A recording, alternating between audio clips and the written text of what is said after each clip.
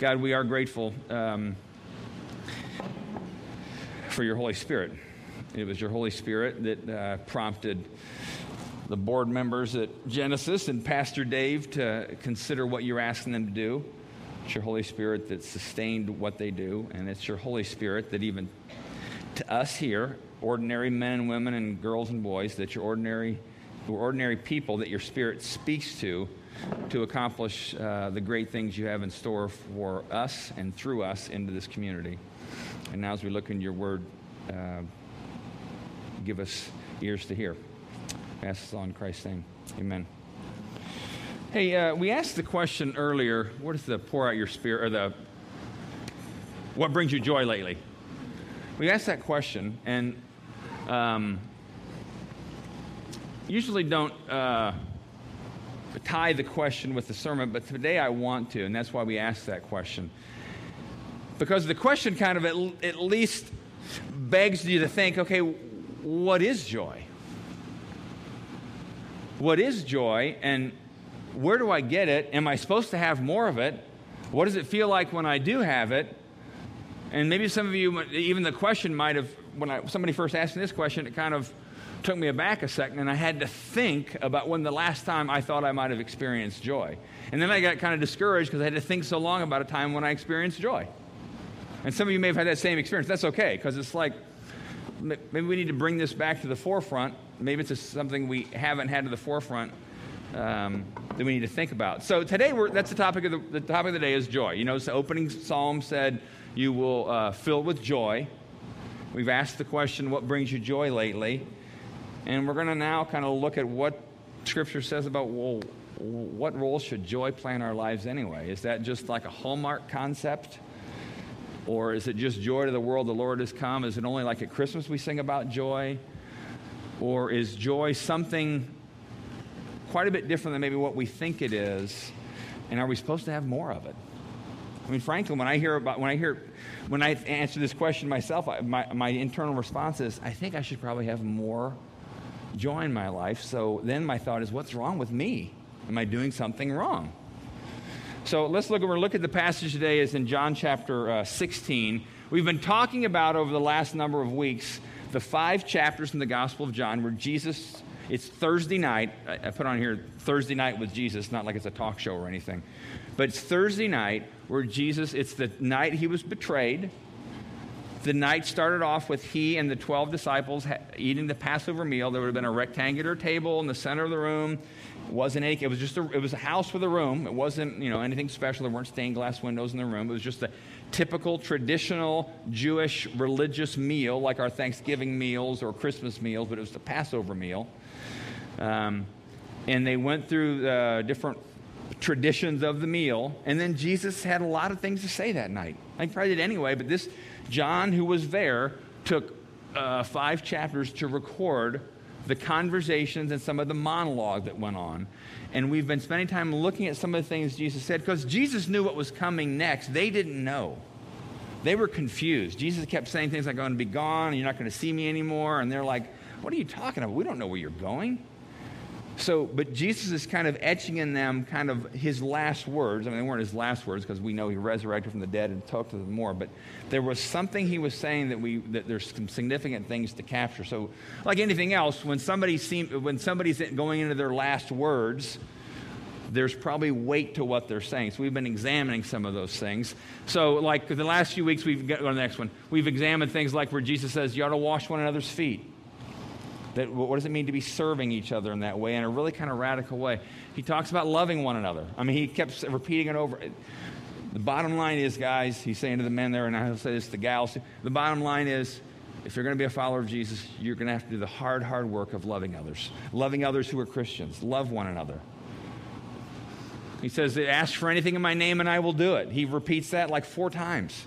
I mean, maybe more, but John at least recorded it 4 times because he apparently thought, Jesus must really mean that. If we ask him to pour out his Spirit on David Woodcock, then Jesus says, I'll do that. So Jesus says that over and over again. And then the last few weeks, we were looking at Jesus talking about, I will send you the advocate. Also, some translations call it the comforter. But he's talking about the Holy Spirit. And he's talked about the Holy Spirit quite a bit. And again, they didn't really know what he meant. They knew there was some kind of religious biblical allusion he was talking about, but they didn't know till, 6 weeks later on the day of Pentecost, 7 weeks later, oh, this is what he was talking about. But it's all these things where he's equipping them to carry out the mission that he began. And so he's equipping us to live life in Bloomington, Indiana in 2011 and to carry out the mission he began. So we're going to look today at John chapter 16, just a few passages here. So just follow along as I read here. This was part of the meal. My guess is they were done with the meal and Jesus was just talking. They were probably lounging around, who knows. In a little while you won't see me anymore. This is Jesus talking. But a little while after that you will see me again.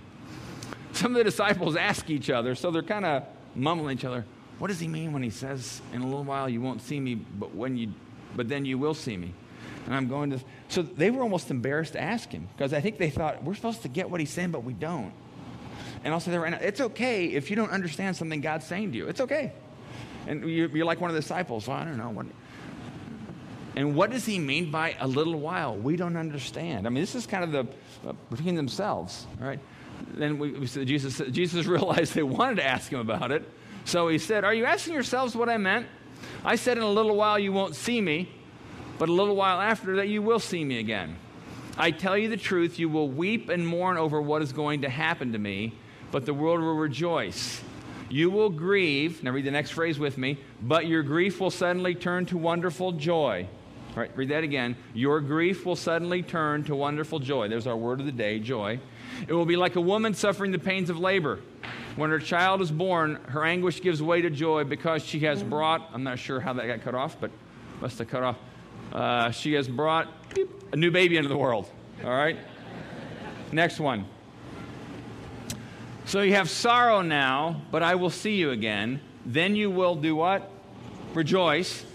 And, read this with me, no one can rob you of that joy. All right, Jesus is kind of on a joy thing right now, all right? After that time, you won't need to ask me for anything. I tell you the truth, you will ask the Father directly. He will grant your request because you use my name. You haven't done this before. Ask using my name. This is another one of his themes. And you will receive, and what? Read it out with me. And you will have abundant joy. All right? So Jesus seems to be a little obsessed with talking about joy at this point in the meal. Go to the next slide. So, of course, the phrase we're going to look at is, you will have abundant joy. Some of the versions of the Bible will say your joy will be complete, but the word is it will be full. It will be completely fleshed out. Now, here's some other things, other phrases he's talked about joy. We read some of these just now, and a few of them appeared in the chapters before and the chapters after. These are all Thursday night phrases, all right? He talks about being filled with joy, about us, the disciples. Your joy will overflow.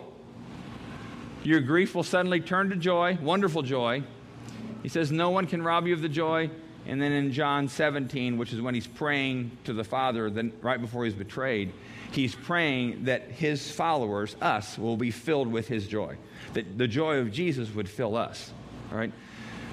So we have this joy thing going on here. And it seems like it's really important to Jesus that we understand that he wants to fill us with joy. Abundant joy.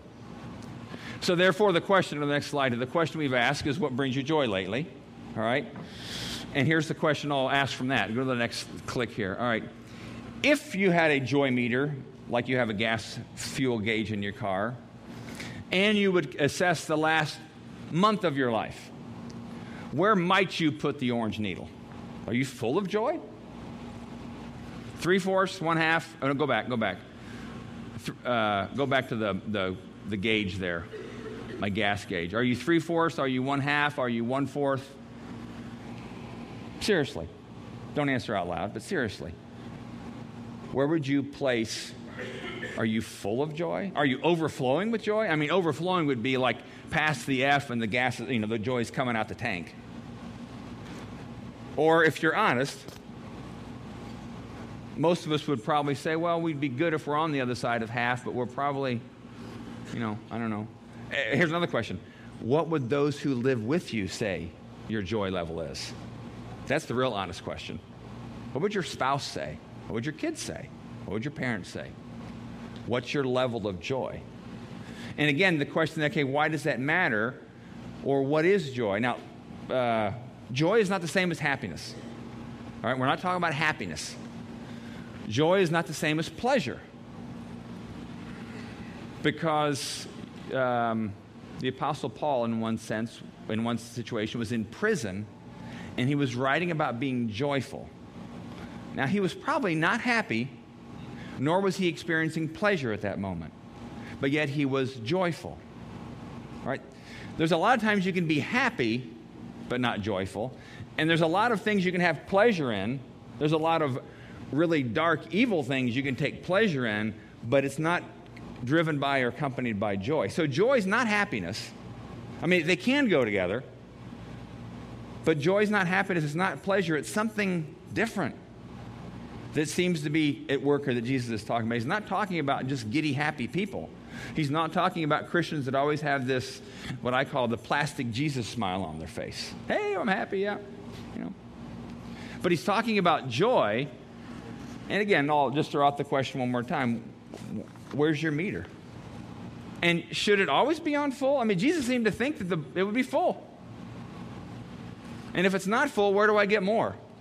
Is there like a joy gas station? I mean, are the prices going up? Whatever. I mean, seriously, where do I get it? I mean, these are questions I've had. You know, if I'm feeling depressed, discouraged, down for the day or whatever, is that because, is there a lack of joy going on here? What's going on? Because again, Jesus, just from the passage we read, it seemed like he was kind of pretty confident that, hey, you're going to be full of joy, overflowing with joy. Nobody can take it from you. There's no holes in the gas tank. And in that overflow of the joy, we were going to be kind of pouring life into others. And again, my guess is, if we're honest, the best of us here might say a half tank, and that's only if you've had your Starbucks that day, you know, kind of thing. So what brings you joy lately? That's, think about all the times in Scripture where, the Psalms are full of, if you just search on the word joy, it shows up all over the place in the Psalms. It shows up all over the place in the Bible. Joy, joy, joy, joy, joy, joy, joy. I mean, there was a song when I was a kid. Maybe some of you grew up in a church where there's a song that went, I have the joy, joy, joy, joy down in my heart. How many people know that song? And they where? Down in my heart. Where? All right? Yeah, we won't sing that right now, but no, but think now the songs, I have the joy, joy down in my heart, and then we say somewhat skeptically, but where? I don't always feel it there. I'm not sure I feel. Is joy a feeling? Is it an emotion? Is it something we can conjure up? I will be joyful, will be joyful, will be joyful. Because it seems like what Jesus is saying, that the joy is something that he asked the Father to give us, the joy of Jesus. So it's something that comes from outside of us. You can't conjure it up. You can be an obstacle to it. I think we can do things that block the joy of God pouring in our lives. And we can do things that cultivate an openness to that, but we can't open up the joy tank. Now, I'm going to ask another question here that's related to this, but I think it's related in a way that at first you're going to be like, how does that relate? But it is, all right? What brings you joy lately is number one. Here's the next question. What brings you sadness lately? Sorrow is another word. Just stop for a second. Close your eyes if you have to. What would you say in the last year of your life, 10 years of your life, 20 years, that's something that's sad about your life? Not like poor me, but just sad. Something where you've had sorrow in your life. And if you haven't had it, then you're really special. And you're not ordinary, so you don't belong here anymore. All of us have had sorrows or sadness. Our lives have not turned out in the exact way we thought they would. Life isn't perfect. So there's sorrow, there's sadness. On the extreme, we have things like the Holocaust happening. Life isn't always joyful. There's one of the survivors of the Holocaust, actually, a guy named Elie Wiesel, a Jewish man. Some of you may have read some of his books. They're really kind of haunting in such a way. But one of his quotes is, there are two things that pierce the human soul: joy and sadness, pain and pleasure. And I thought, when you think about that, what are the things that kind of hit you most deeply in your soul? Is deep sorrow and pain, or deep joy and pleasure. So if those are the two things that pierce into our soul, maybe there's some relationship between the two. And it seems like Jesus, when he's talking about you will have sorrow, but your sorrow will turn into joy. Like sorrow is like part of the process to get to joy. He didn't say your sorrow is going to be replaced with joy and you won't have any problem anymore, but your sorrow will turn into, kind of morph into joy. So it's like, okay, sorrow and joy somehow come from the same place of our hearts. Now think about the Old Testament stories. I mean, when David, being chased around by Saul, he's sick and tired, he's discouraged, he's depressed, he's weary, but then he talks about his sorrow being turned into joy. Think about the Jewish people who were in exile in Babylon, way up in the, and then God's prophetic word through Isaiah and other prophets would say, I'm going to turn your sorrow into joy, your mourning into dancing. So it sounds as if, you look at other themes, and when Jesus is saying here about you're going to be sad and grief and full of sorrow, but it's going to turn into joy. Sounds like Jesus is saying, you can't experience joy unless you experience sorrow first. Which, at first glimpse, sounds kind of mean. Well, you can have joy, but first you're going to get beat up. But I think what he's encouraging us to do is, can you be honest and face the sad issues in your life? Not in a poor me, I'm so depressed, I need this. But this world is not the way God intended it to be. And part of our own health spiritually is to be able to acknowledge that. When people say, when something bad happens to somebody and their response is, oh, that's okay. All things work together for God, whatever. All things work together for the good. That's a Bible verse and it's true, but we often use it as a way to deny pain. That's okay. And it's like, what do you mean it's okay? I remember talking to one guy one time whose dad had just died. I said, how you doing? I'm good. And I wanted to say to his face, you're lying to me. You can't be good. Your dad just died. But and again, I'm not saying we wallow in kind of our sadness and let's, if we had this question broken into groups, what brings you sadness lately? It could be really hard, but then sometimes it may feel like, okay, can we get out of this dark place? But there's times in life where it's okay, and I think it's even necessary in a biblically honest sort of way to wrestle with the sorrows of your life. Because that's acknowledging that my life is not all that it can be or should be or ought to be. And maybe I need something outside of me to bring restoration and hope to me. Because if there's no sorrow and sadness in your life, you don't need Jesus. He doesn't need to fix anything. He doesn't need to heal anything. There's nothing to heal. There's nothing to bring hope to because you've never kind of got that. And again, I'm not advocating we all check into therapy this week and figure out our sad stories. But there's times where it's appropriate to kind of face those things. If you have lived a life where you've kind of lived that way. There's one of my, how many people have read through the Chronicles of Narnia? I've been reading the children's books, but I loved it. I was reading them recently. And there's a story, Horse and His Boy. There's a boy named Shasta who is given this mission, and ends up saving people. But he really has a hard life. He was adopted by a mean single man, and he was kind of living a sad life. And then he's finally set free, but then he runs into all kinds of hardship and then trying to get this mission accomplished. And then he gets deserted. He's by himself. And then he finds himself in the woods, and he thinks he's being tracked by a lion, and he gets scared to death, and he's kind of like giving up on life. My life has just been awful. The lion catches up with him, Aslan the Christ finger, and he starts talking to the boy. The boy begins to realize this lion's not going to eat me.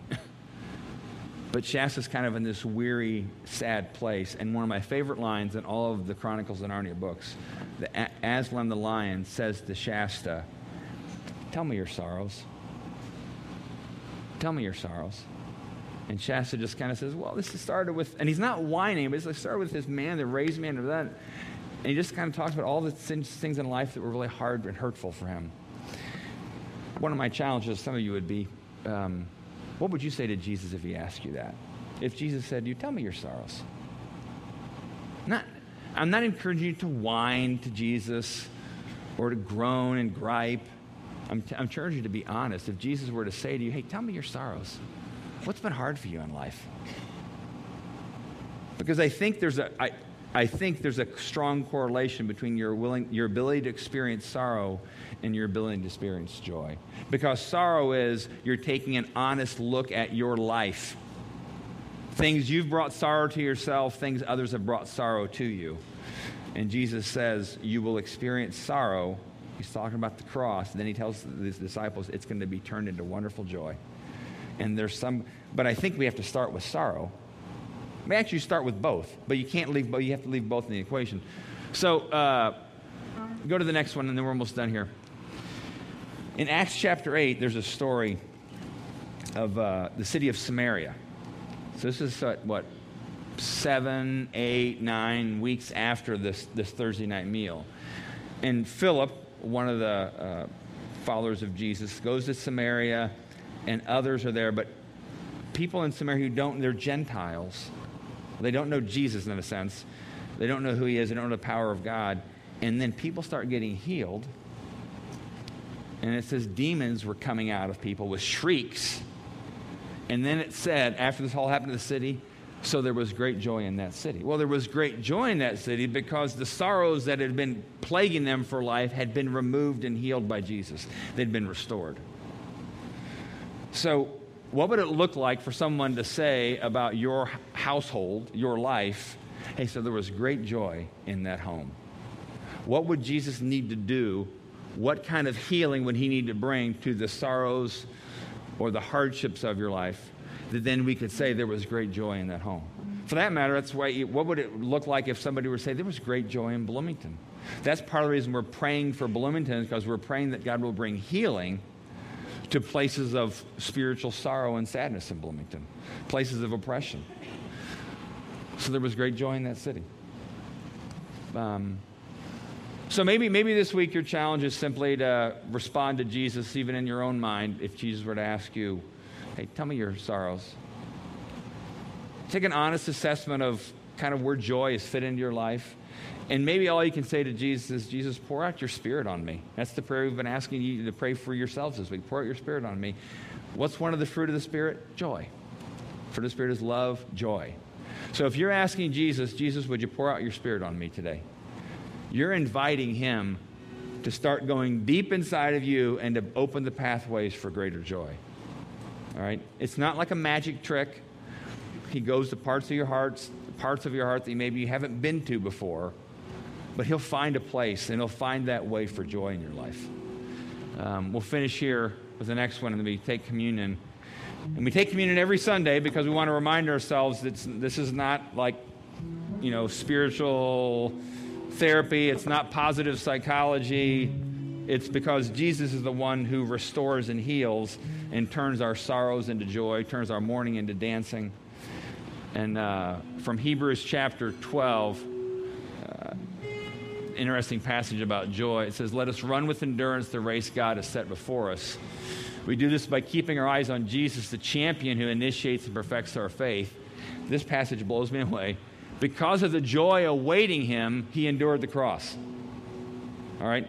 He knew that joy was out there, but he knew in order for him to not only experience the joy, but open the floodgates of joy for us, he endured the cross. There was something between him and joy that he had to push through in a pretty major way. He endured the cross, disregarding its shame. Now he's seated at the place of honor beside God's throne. So when we come to the table, like we do every Sunday at Exodus, we're coming to the table of Jesus, who offers himself to us because of the joy set before him and the joy he knew would be available to us. He endures the cross. So that's why we come with gratitude. We come with thanksgiving, because Jesus opened that door for us. So maybe a month from now, 3 months from now, if somebody says, what brings you joy lately, you might begin thinking about a fuller response, new things that God's done in our life. And that's going to be our prayer, that God will do new things in all of our lives. Here's how we do it at Exodus. We'll sing a few more songs. As soon as we start singing, you're invited up to take communion. We don't dismiss our rows. People just get up, and there'll be somebody each of the main aisles. They'll offer you the bread. You just tear it off. Just tear off a piece. They'll offer you the cup, and the way we did it at Exodus is don't try to drink out of the cup. Just dip it in there. Most people eat it when they're standing up here. Some people take it back to their seat. Either one's fine with us. Same time in the back room, it says prayer over there. There are people there to pray for you. And maybe today something's hit a chord with you and you just want somebody to pray that Jesus would pour out his Spirit on you. Maybe pour out joy on you. knowing that he may do a lot to get there. So you're welcome and invited to do that as well. A lot of people go back there, and you can have prayer for other things as well. So you can go back there as well before or after you take communion. So let me pray, and then we'll take. Jesus, we are grateful, and maybe grateful is too small of a word, that for our joy, you endured the cross. And that you told the disciples, and that was meant for us too, that you will fill us with joy. That's what we want. Would you increase our desire and hunger for that? And as we take this bread and this cup, your body and blood, into us, would that be our way of saying to you that we're grateful, that we want you to pour more joy into us, and we want more of your Spirit inside of us. And we ask this all in Jesus' name. Amen.